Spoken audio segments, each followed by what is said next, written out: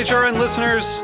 As we celebrate our 15th year, we are deepening our commitment to giving voice to the next generation of food systems storytellers, and we need your help.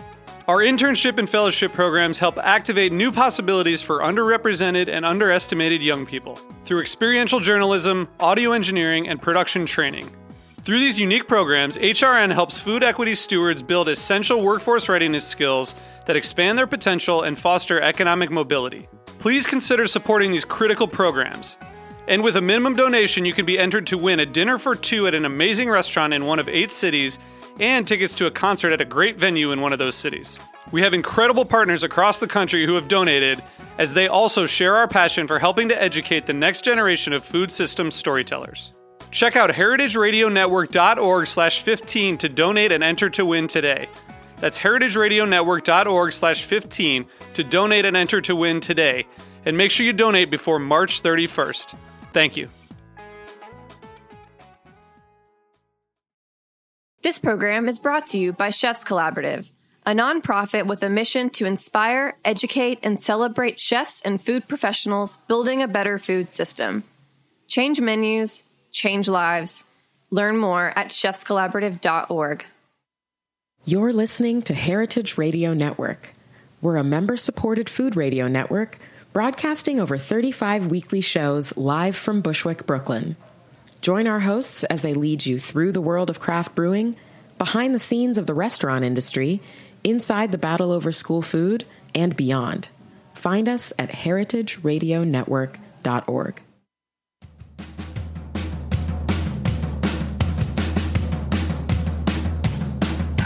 Hello, this is Dana Cowan, and you are listening to Speaking Broadly on Heritage Radio Network. Each week, I bring you a taste of what's new in my world, and then interview inspiring people in the food industry who work behind the scenes. We find out what they do, their road to success, and you'll learn about some jobs you probably have never heard of. Today, my guests include a talented chef who's closing her restaurant after 17 years. The woman responsible for some of the most incredible experiences at the #1 restaurant in the world, as well as a scene maker and a scene stealer who created an incredible restaurant group in Hong Kong. So on Monday night, I was invited to a celebration of Annisa. Annisa is a beautiful small restaurant on Barrow Street that Chef Anita Lo created 17 years ago. The event that I was invited to was a selection of Anita's greatest hits cooked by 5 of her legendary sous chefs. Why is that? Why that meal? Because Annisa is closing. And I wanted to take this moment to talk to Anita about the incredible restaurant that she created and some of the lasting lessons from her time there.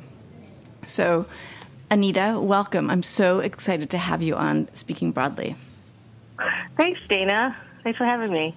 I remember when Annisa first opened, and you had an incredible female power team. It was you and Jennifer Schism, is that how you pronounce her name? And an all-female producer wine list. Yes, that was more than a decade before the Gods of Food, Peace, and Time magazine that really blew the lid off the whole gender conversation. And I wanted to talk about gender and restaurants back then. Like, what were you thinking when you put together that list? What was on your mind? I think I grew up in a feminist household. My mother was a doctor before, she was one of the very few female doctors in the country at the time. But she was certainly the only female doctor. And actually, she was actually the only female doctor in her hospital, and also the only person of color on the doctor's team. I've always been hyper aware of issues revolving around women, and so when we started our restaurant, we were actually just doing that list off of the name, because Annisa means women in Arabic, so we thought it would be cool to celebrate women in wine. So are there some female producers who you've had on your list since the beginning who you want to give a shout-out to, who you just love so much? Oh, gosh, there have been so many. Sue Hwan Newton, Janet Trefethen, Ariana Okipinti. Gosh, I mean, yeah. You could keep on going. I think what's great about the list is when you started, you did indeed call attention to the fact that they were all women.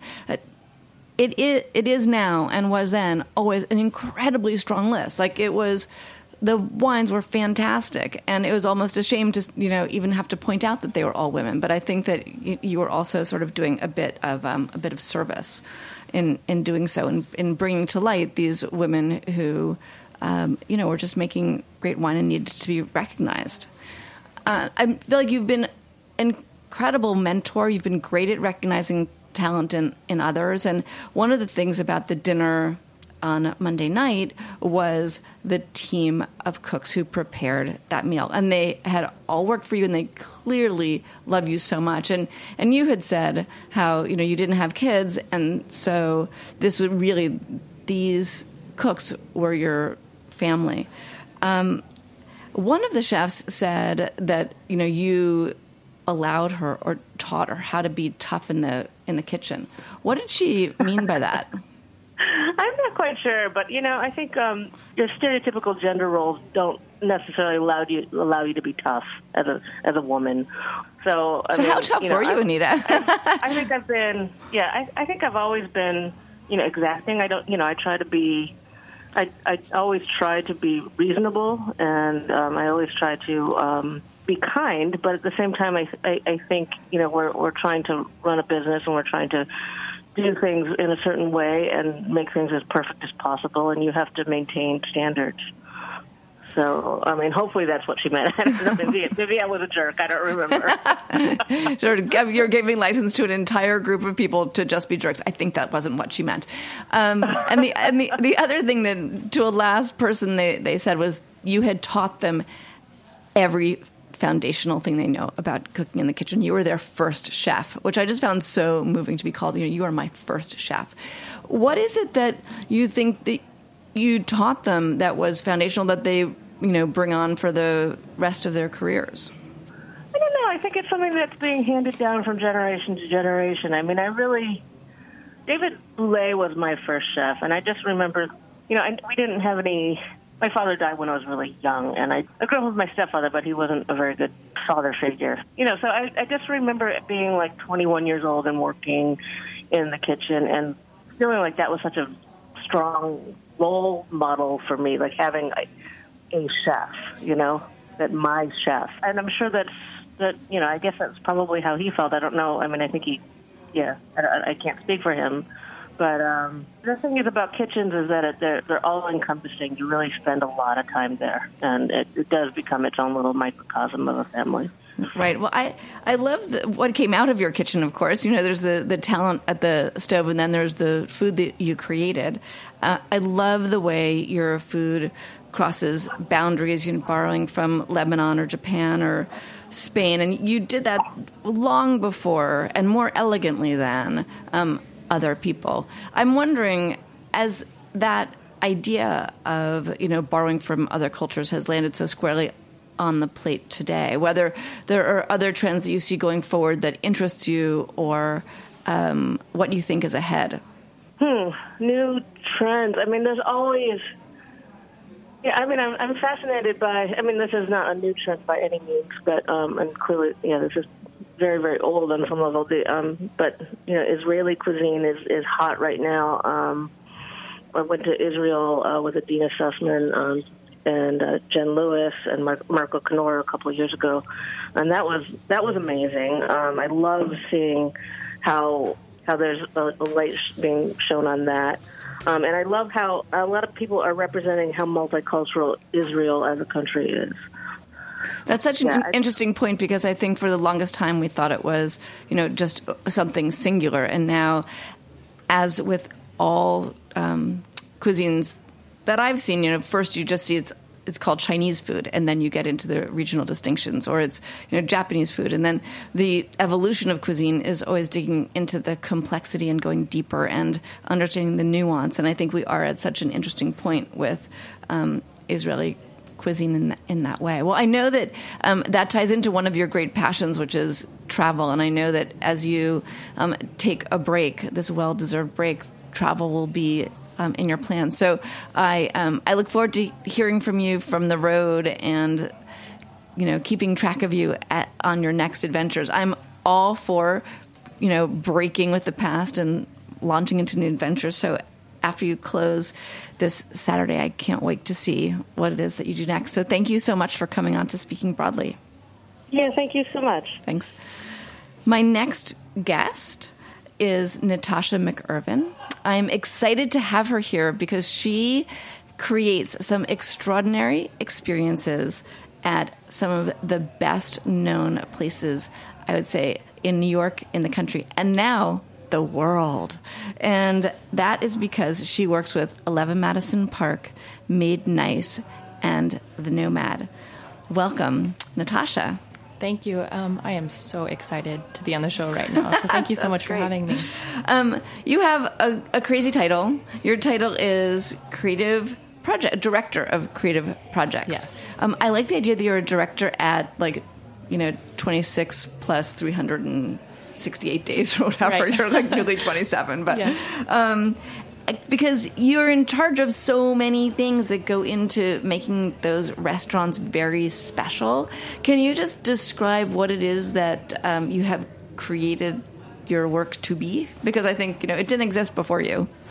Right. I think there's kind of a story into how this title and this position came to be, and we can get to that. But currently what I do, it's a whole slew of things. It's anything from helping to establish dining room floor plans for, future restaurants, or working for the design of a new credenza. That's pretty disparate. Yes. Between credenza design. Do you have any background in credenza design? Zero. Zero. Okay. I have none. Yes. And that's one thing about this job. It's very much kind of a, if you don't know how to do it, it doesn't really matter. You throw yourself at it anyways, and you learn along the way. And luckily, as much as I'm a creative person and I love to learn those things along the way, there's a great support system at the restaurants and other people that I can learn from and ask questions. So it evolves, and I have made several mistakes along the way as well. But okay, yeah. I always love mistakes. I wrote a whole book about mistakes. What is your most flaming mistake that you learned from? Gosh, right now, as we're in the process of working on the renovation, there have been several times. So 11 Yes. Madison Park, when does it close? So we close on June 9th to the public, and we will be closed until towards the end of September as we undergo a full renovation. It's been kind of a long time coming, but... and you've been intimately involved in working on the renovation. Very much so. Oh, I want to hear all about it. Yeah, I'm so excited. That room has very much become my home. I started working there at the end of 2010. So for me, there's something about... 20 years old. Did you skip college? No. I did go straight from culinary school, from high school, culinary school, straight to EMP. I celebrated my 21st birthday, actually, by going to a beer happy hour at 11 Madison. Oh, my gosh. And then continuing and coming here to Roberta's afterwards for dinner. Roberta so often plays a role in people's lives. Doesn't it? It's amazing. It's a very special place. Okay, so the renovation, what's going to happen? And what did you get to do to help make that happen? So when I first came back to the company, so while I started in 2010, I actually left for a year, which we'll get to, and came back in 2014.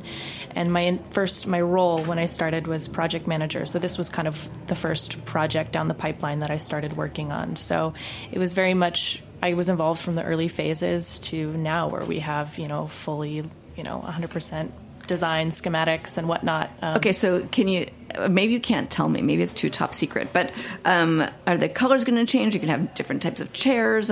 What's the aesthetic of the new EMP? The colors are definitely going to change. There are going to be new chairs. Our current chairs and banquettes are a little bit worn after, the years that we've had them. But one thing that's very special about that place is it's so unique. To me, that space is so New York. It has the soaring ceilings. It has those Art Deco elements that are so iconic. And we're lucky enough to be working with an architect, Brad Clopeville from Portland, who also has offices out here. And he was a longtime regular at the bar. So he loves the space as much as we do. And so he doesn't want to change it too much, which was very important to everyone like myself, have made that their home. So some of those Art Deco elements are still going to be there. I think for the long-standing regulars at 11 Madison, they're going to be happy to see those in the new version. But absolutely, I mean, we need new tables, new chairs. So there's going to be an aesthetic change for sure. I think we talk about making it more modern and timeless. We just signed another lease for 20 years. Wow. So we're very excited, but the restaurant needs to last that long, and we're looking for a look that's going to carry us through those next 20 years. So I love one of the things you've done to celebrate in that space, which has now happened for the last time, is the Derby Party. Yes. The Kentucky Derby Party, which is a sort of an entire afternoon party around a 2-minute event. Exactly. Which is an extraordinary ratio of time. Yes. Spent to time enjoyed. So what was your role in creating those Derby parties? I feel like horse topiaries played a role. Yes, very much so. That topiary is very dear to me. No, actually, when I first did start at the restaurant in 2010, I started as a kitchen server at the very bottom. But one of the things that 11 Madison Park prides itself on is these programs of ownership. So we try and get employees involved in certain aspects of the guest experience, from coffee to tea. That's so interesting. So, like, you could be one of many servers and you chose to be involved with the Derby, but somebody else could be involved in, like, the beer program. Yeah. Oh, that's so cool. Which is great, and I think it gives everyone, like it did for myself, a sense of belonging and purpose, and you feel like you're contributing to the betterment of the restaurant, which I was very excited about. So it was actually something when I started, the gentleman who was in charge of the Derby before me was leaving, and so Will came up to me and asked if I would be interested. So Will Guidara, who is one of the two co-owners of 11 Madison Park. My boss. Her boss. Hi, boss. Hi, boss. It came up to you. Yes, and asked if I'd be interested in working on this project. Now, I had always been a creative person growing up, so I kind of threw myself at it. And I really, with these kinds of things, I really dig deep into Google, and I started researching what the Derby was about, because I had never been to Kentucky to see, I hadn't seen a horse race at all. I certainly hadn't been to see the Derby. So I wanted to find out about the traditions, food traditions, beverage traditions, aesthetically, what was the look we were going for. And so I had this idea where we were going to have grass all over the restaurant, and I wanted a giant horse topiary in the window.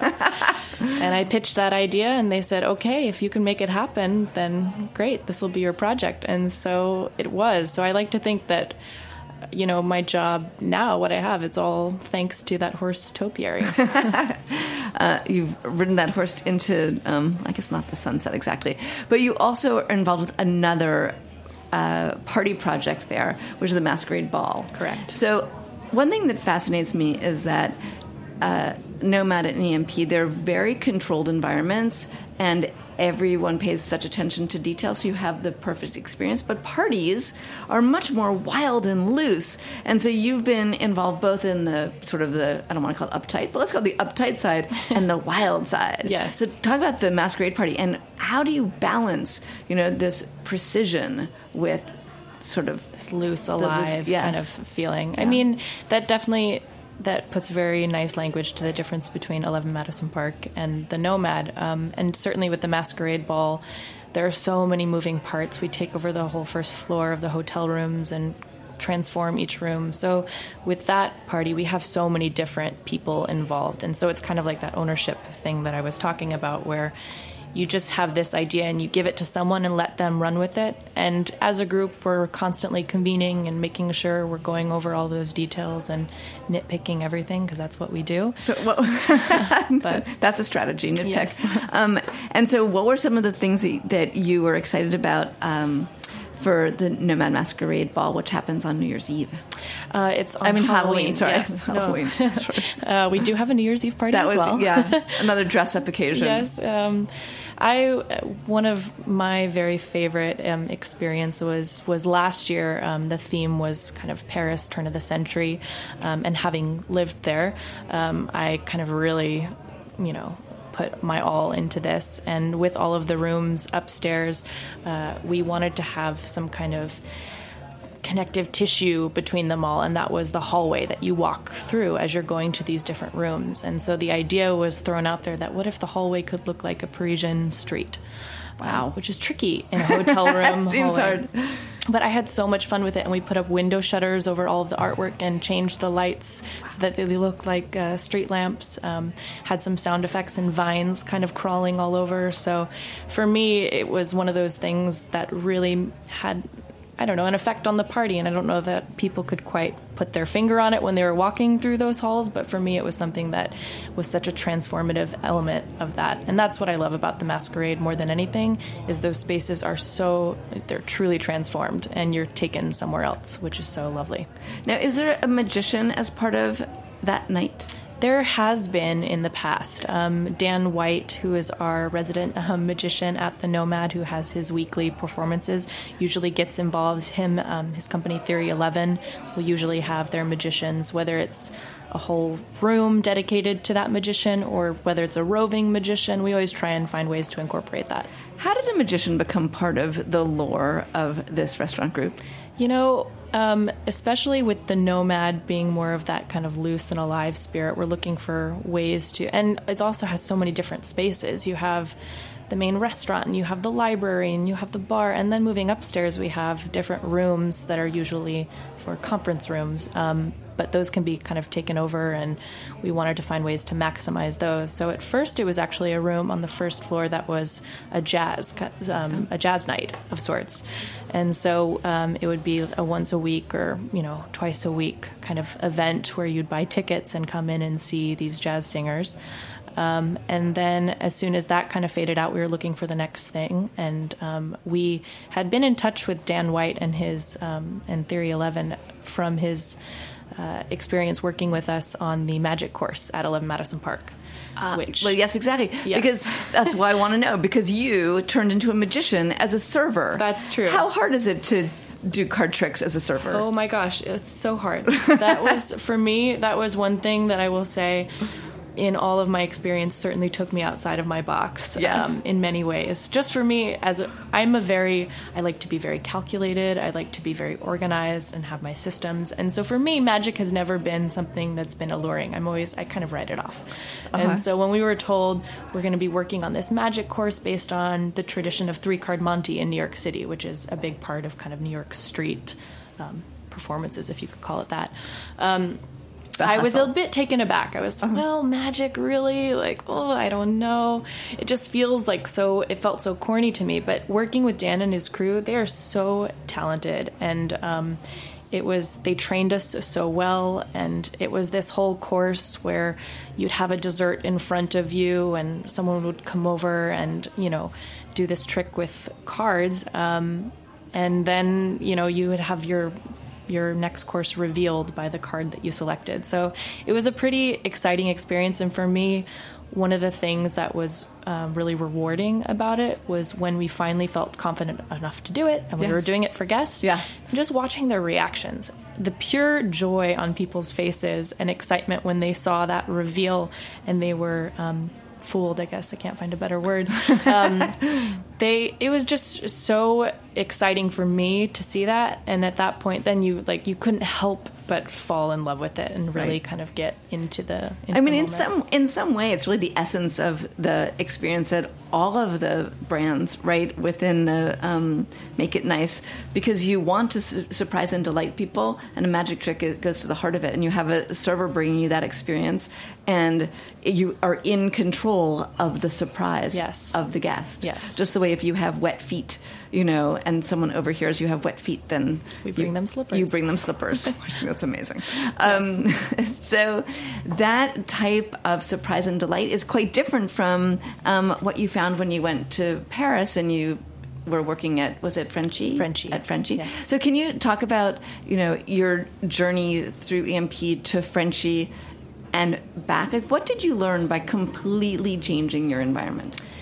When I was first at EMP for the first 3 years, it's a very intense environment. I love it, but it's very intense. You're constantly studying and being quizzed on wines and, service and technique.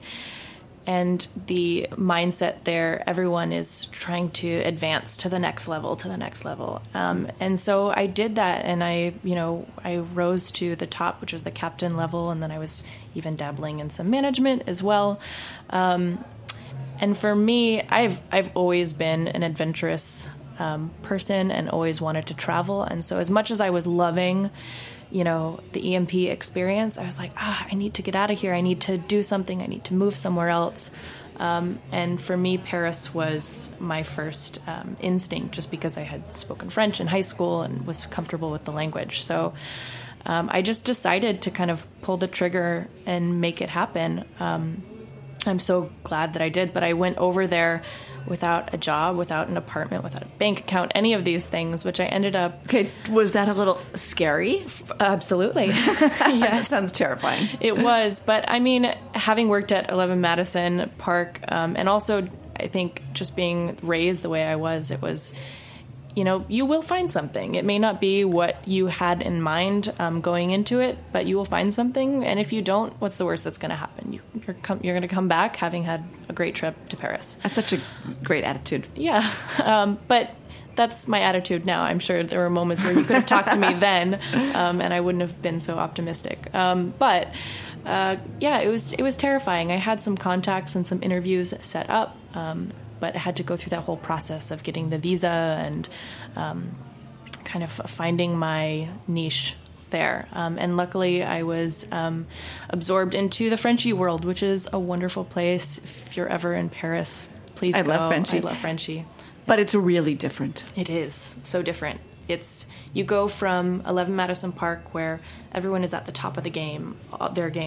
All of the sommeliers are studying for their advanced and masters, and it's that constant push. And it's also a big restaurant. There's 29 tables, to Frenchie, which is the size of... It's smaller than our service station in the restaurant.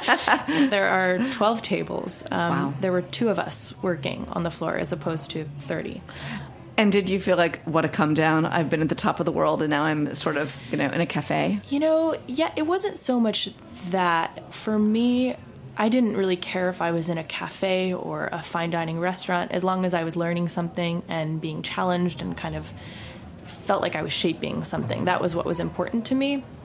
But I will say it was a big cultural change, not only culturally from U.S. culture to French culture, but also from a restaurant culture kind of standpoint, where, like I said, you have this, intense experience at 11 Madison Park to something that is a little bit more lax, because that's just the French culture, and that's the way that they approach their restaurant and their service as well. So the people that I was working with, I adored them, but it just wasn't the same kind of mentality. I mean, because there are only 2 of us in the dining room, you can't really advance that far. So there wasn't that kind of chain, or those kinds of similar goals. Or you kind of have to recalibrate what ambition is. Exactly. Because ambition is going to be different if you don't have the steps laid out for you.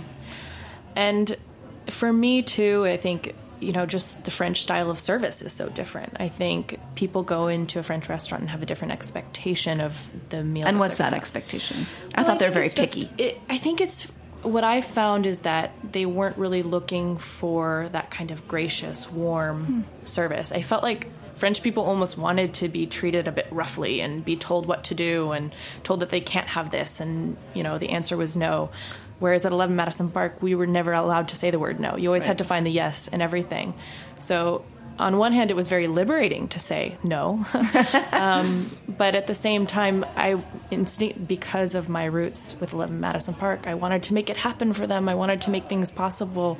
But I felt like there was a lot of pushback with that, both from the guests and, whatnot. But I guess it also shows you that there is more than one way, right? Because if you're completely indoctrinated in that EMP way, like, this is the only way, it's probably a great experience to say, it's not the only way. Absolutely. And just to open your mind and eyes to other things. It might not be who you are, right, but it's definitely sort of another expression. So I'm wondering, you've worked for some incredible mentors, and is there a piece of writing that inspires you that you would like to read?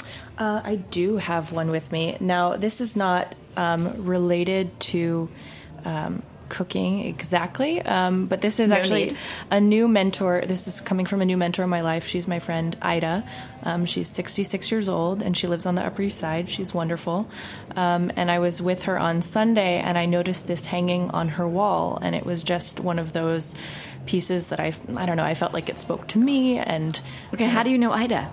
She is my stepmom's best friend's mother. Okay, this is great. Yes. Please go ahead. But she's wonderful, and this comes from her wall.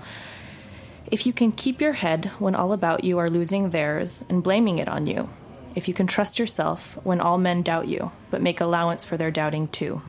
If you can make one heap of all your winnings and risk on one turn of pitch and toss, and lose and start again at your beginnings, and never breathe a word about your loss.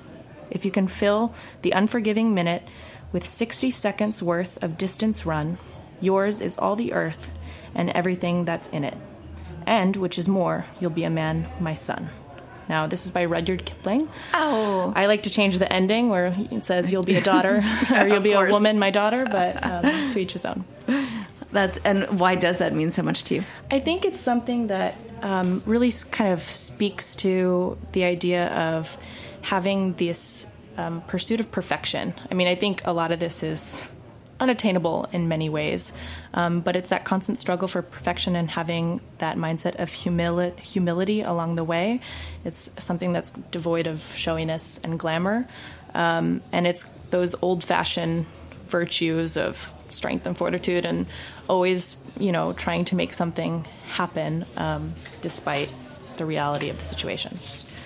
And I think that actually you just wrote out your job description. Yeah. So you work for Will Guidara and Jan Humm, these extraordinary partners who are perfectionists. Yes. And you have your own world within their world. How is it to work with people or how do you have your voice heard when their voice must be so strong in your head?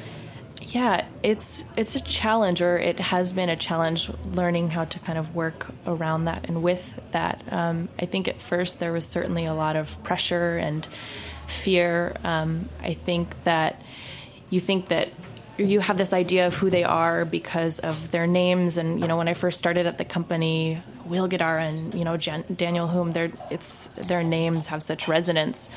But the more that you get to spend time with them and speak to them, you feel a little bit more comfortable. And so for me, it was something that, I don't know, at first I would, try and pitch an idea that they would like, knowing that they liked it, and kind of go along with that. I would, start to learn the nuances of what they expected. Doing the first Kentucky Derby was very different from, doing this past one, just because I kind of fully grasp, I think, what the expectation of that is. But the really beautiful thing about working with them is they're all about hiring people, not people for, them. They don't want just employees. They don't want servers. And so I think when they hire you, and that was something that I came to realize, is by becoming a part of their team, they wanted me for a reason. It was because I have a voice and an opinion. And so there have been times where I've sat down with Will and he said, no, but what do you really think? Tell me what your opinion is. Tell me what you actually, not trying to, guess about what my answer is going to be. I actually want to know what you think. And so for me, that was very exciting and honoring. And the more I kind of came to accept the fact that they actually wanted to hear my opinion, the more freely I gave it and tried to give it. I think that it means that their hiring process must be really excellent, because you can't give that type of responsibility either to a server to, take on something, or to anyone else if you don't really deeply understand what they're about and what their strengths are and what they could bring, because otherwise you don't really want you have to know you're going to want their opinion. Yes. Because otherwise that would be kind of backfire on you. Exactly.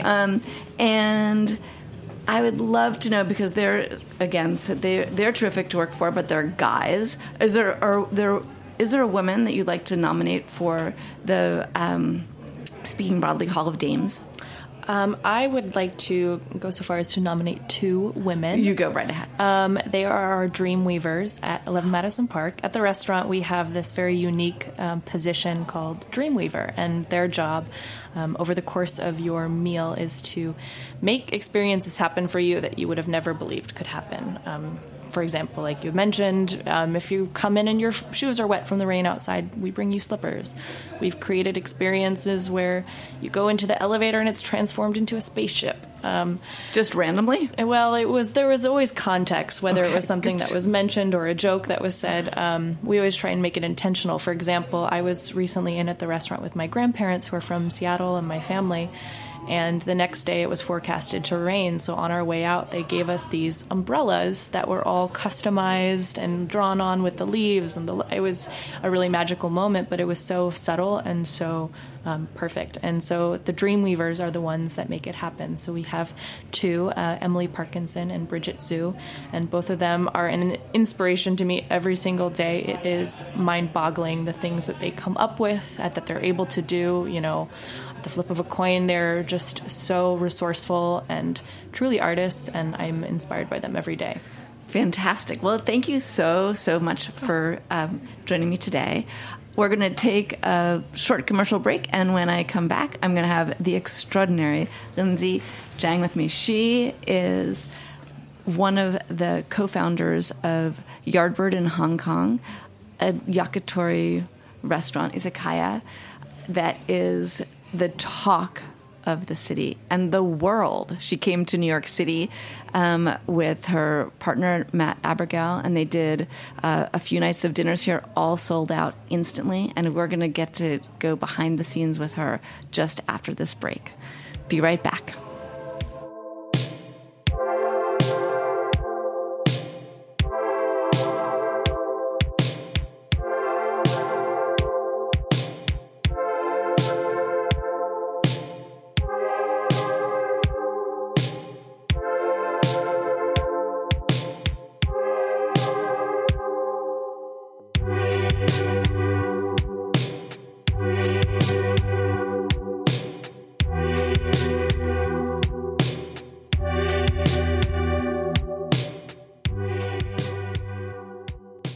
This program is brought to you by Chefs Collaborative, a national nonprofit network with a mission to inspire, educate, and celebrate chefs and food professionals building a better food system. Chefs Collaborative members work to make sustainable practices second nature for every chef in the United States. Chefs Collaborative was founded in 1993 by visionary chefs including Rick Bayless and Alice Waters, who acknowledge the influential role of food professionals on our food choices, our collective personal health, the vitality of cultures, and the integrity of the global environment. Chefs Collaborative believes that the greater culinary community can be a catalyst for positive change by expanding the market for good food and helping to preserve local farming and fishing communities. Change menus, change lives. Learn more about Chefs Collaborative at chefscollaborative.org.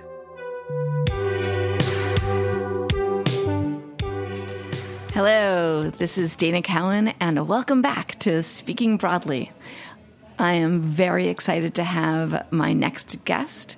She is the co-founder and co-owner of Yardbird, Sunday Grocery, and Ronin. Is that how you pronounce it? Yeah, Ronin. Ronin. Yeah. In Hong Kong. You created an instant hit with a restaurant in Hong Kong, which alone I think seems like it's an extraordinary feat. But the fact that you and Matt are both from Canada, the fact that you were in Hong Kong but doing Japanese food, and the fact that you didn't choose the space because it was the most trafficked area in the city, all make it even more extraordinary that you were such a huge success overnight. So I'd love to talk to you about this success story. How did you get that first burst of energy and just got everybody coming to this restaurant and talking about it? I think, to be honest with you, having grown up in the hospitality industry and worked in it, and Matt also working in the industry for so long and coming from New York prior to moving to Hong Kong, we knew everything that we wanted to do and what we didn't want to do. So having always worked for someone else, Yep. I wrote the business plan for 2 years. Well, Matt was like the reason we went to Hong Kong while he was fulfilling that contract. And so by the time we opened, we knew exactly. Okay, so what did you want to do and what did you want to avoid? We wanted to do no reservations, and we wanted to start. Are you like the first no reservations in Hong Kong? And like, did people hate you for it, or? I mean, probably the first westernized restaurant, no reservations. Oh, right. Good Like, point. there's the Dai Pai Dongs where they probably don't even have a phone number to reserve. There's no tipping culture. So coming from New York and knowing the hustle and the incentive that your floor staff need to provide good service, that's what we wanted to bring. So usually in Hong Kong, there's a 10% auto gratuity, and that 10% goes to the owner or whoever they want, however they want to use it, totally legal. In the U.S., you'd be class actioned immediately. Yeah. So we wanted to do no reservations, and we wanted to train the staff to have who had personality to engage with our customer instead of just being a robot order taker. And we wanted to train the local, not train, that sounds patronizing, but we wanted to educate the local diner that, you can tip for service received and you can treat a server with respect, because Hong Kong is still a two-class system. And, there's still the upper and lower class, and people still have maids. So it's service industry is still considered submissive. And so we wanted to bring, like, if you, this is a great example. I was at Nobu, Matt was at Masa, Natasha with EMP. Like, that's a glory job. If you're in New York in the service industry, like, you are proud of where you work. And we wanted to change that in Hong Kong. And the only way to do that was to hire people who had no experience. I'm talking like zero, never worked in a restaurant before. Wow. They maybe never even like went to college. These were like young kids, 18, 19 years old, who had no idea what they were doing. So we just trained them. Like, we trained them from ground zero. And everyone, like you said, Natasha, you started the bottom. Like, when I started at Nobu, I was a busser. And then a runner, and then you get tested and tested and tested until you're a floor captain. And then what do you do after that? And you just, you have ambition, or you're comfortable because you're making a good amount of money. And that's basically what we were trying to achieve in Hong Kong.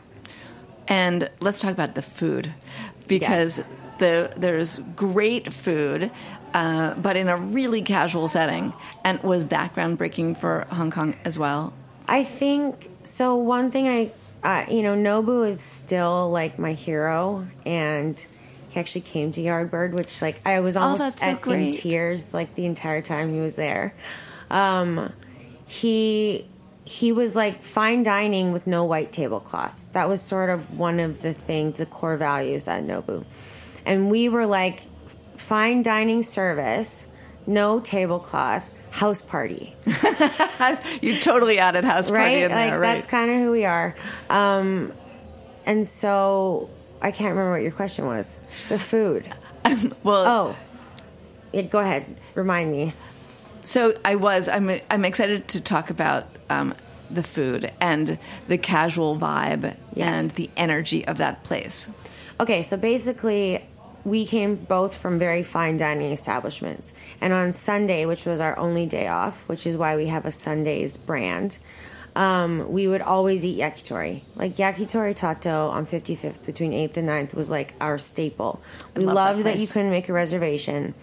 After a while, we went so often that like we could call them and they would at least hold us the parts of the chicken that we wanted. But we were always willing to wait. Wait with a cocktail and an ice cold beer, and that was what we liked. And so really, it was a no-brainer. We were like, we want to eat yakitori every day. We want to drink with our food. And we want to give the best service that I learned from Nobu. And Matt's going to apply the skill set that he took from Masa. And that's literally what we've done. Now, you found a community really quickly.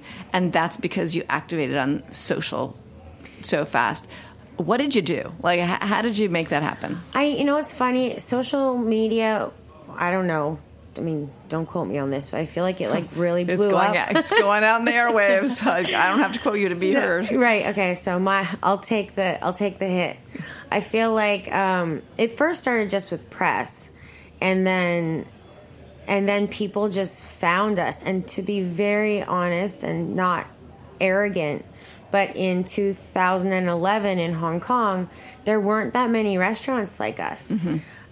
So we were setting the tone, and we were sort of pioneering this casual environment with high quality food and fun. In like, you could eat and drink and just have a good time, and it wasn't so transactional. And then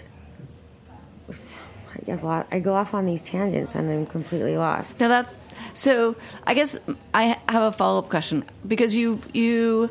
Have this sort of skateboard culture, and the vibe, which translated to social, right, which helped broaden your audience. So people found you, and you were able to create a community. And I feel like the community is the foundation of all of your projects now, right? You stand for something very specific.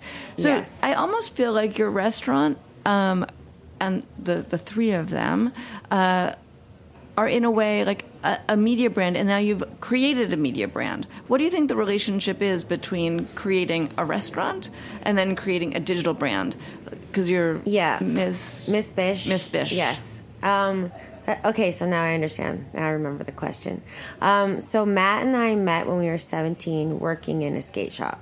So our entire idea of marketing was stickers and T-shirts. That's like still how skate, surf, snow culture markets, right?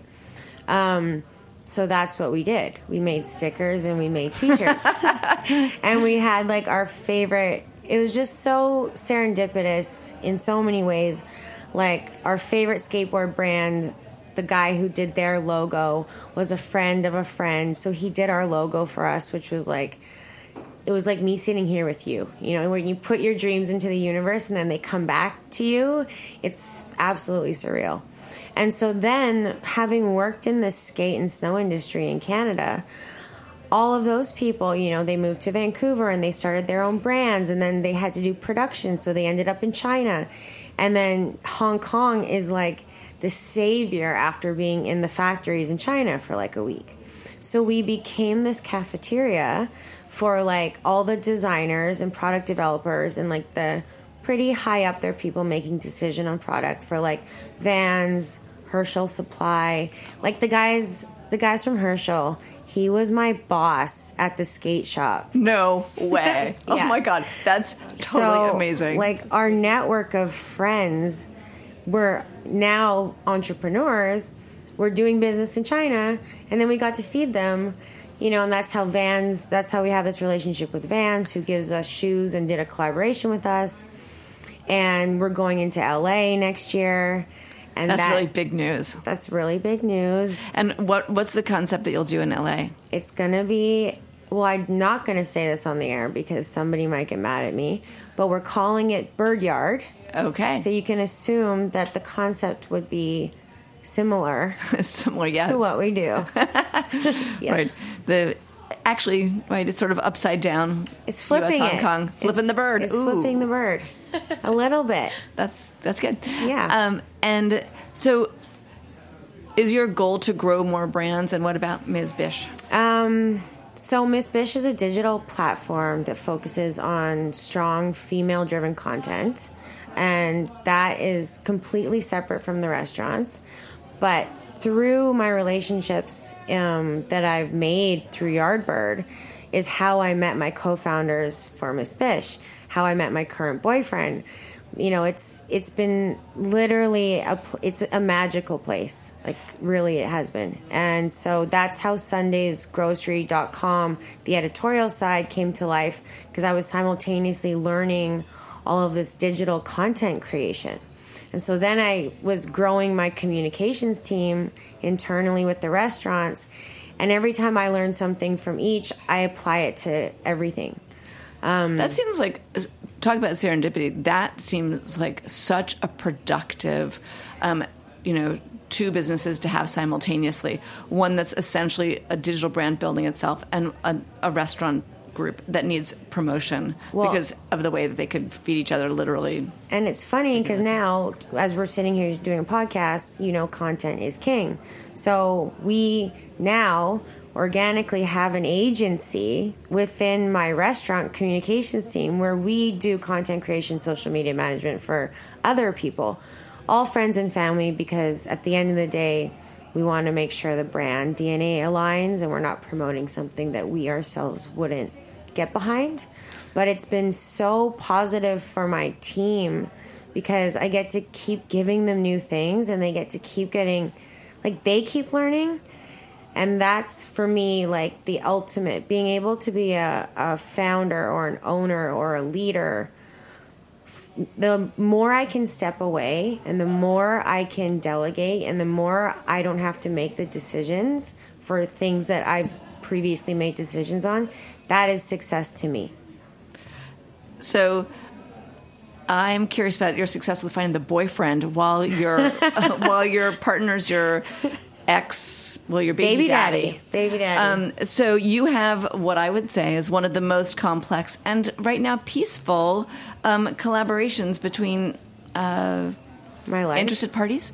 So can you tell me, was it a struggle to start a business with Matt, who was your longtime partner, and you have two beautiful children with him, and then to break up that partnership, fall in love, you have an amazing boyfriend who also is part of the business. How hard was that?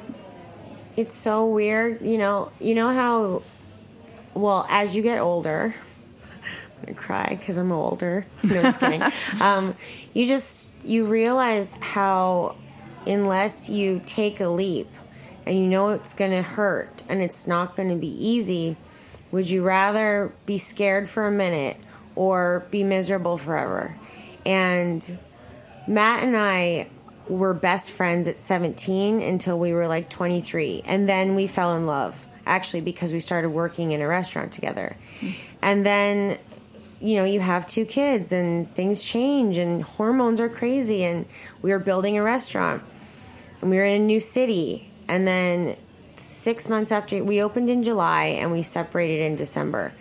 And I got to say, for sure, the words, just saying the words, you think them as women. We probably rehearse them in our minds for so long before they can actually be falling out of our mouth.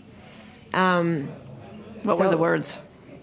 Just I don't think this is working. We are not happy. And I think a lot of times, and Matt will say, you think it's going to get better. And I did too. But I was the one, I just had to make the call because we were destroying ourselves because we were both unhappy and it wasn't good. So we had this business that was just growing like crazy. We had two young children. And I think at the core, it was hard, there was resentment, there was anger, there were moments where it was I did more than you and blah, blah, blah, blah, blah, right? And then we finally... It took a long time. I would say in the last year and a half, it's been great. He actually likes Alex, my new boyfriend, more than me most of the time. At the core, we're best friends. At the end of the day, we still say, I love you. We co-parent. We hang out. We all hang out. I still talk to his parents, there's very much, we're a modern family, period. What do you think the key to that is? People literally ask me, they're I don't understand, I hate my ex and da-da-da-da. And I think that we have true love for each other and true respect. And it's taken a long time to realize that we need each other to be successful, especially in the restaurant space. And we've given each other freedom to do other things. Like, he's not mad at me doing Miss Bish, and I'm not mad at him, you know, what projects he's doing, and I don't feel like I own him. And we get such joy, like, when we get to do these pop-ups and we see that what we've built can translate to other places. There's nothing like that feeling of, like, being like, this is what we've done together. That's so great. I wonder, in stalking you on social, I've seen your extraordinary yoginess. Yeah. Oh my gosh. Well, I've done yoga for also more than half my life now.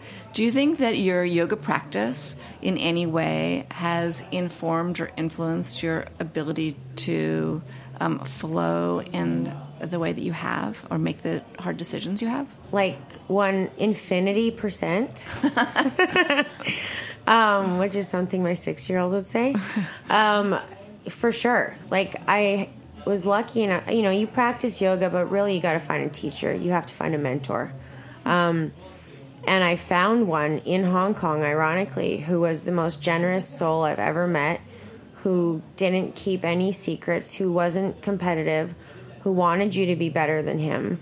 And all I learned from practice and physical practice, and not from like BS spiritual talk, was that if you can live without ego and be humble truly, then like you're at peace, you know? Like, I feel like if I can just be happy for everybody else and be a nice person.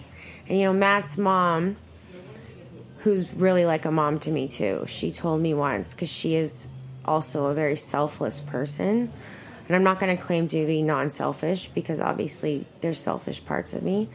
She said to me once, you know, the best thing her father ever said to her was, if you can do something for someone else, anything, small, big, pick up that water, go pick up groceries for me, do it. If you have the time, do it. Like, just be generous with your time and your energy. And that's what I remind myself every single day to do. Okay, that is the most beautiful expression I've got. Like, you're so here.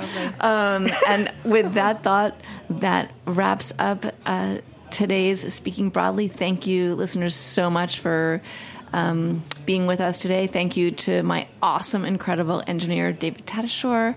And come back and listen again next week. This is Dana Cowan for Speaking Broadly. Actually, I want the two of you to share your Instagram handles and where we can find you. So I'll start. I'm Dana Cowan. You can find me at FW Scout and also at Speaking Broadly. And Natasha? So I just have one Instagram. It's at Natasha_McIrvin, McIrvin. And Lindsay? I'm at Lindsay Jang, LINDSAYJANG. And then instead of wasting your time, if you go to that, you'll see all of my other things that are going on my profile.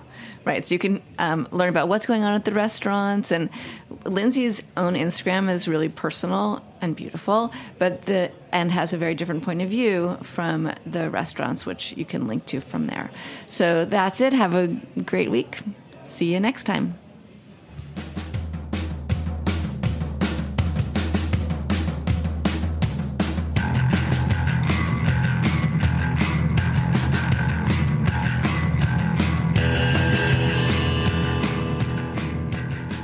Thanks for listening to Heritage Radio Network, food radio supported by you. For our freshest content and to hear about exclusive events, subscribe to our newsletter.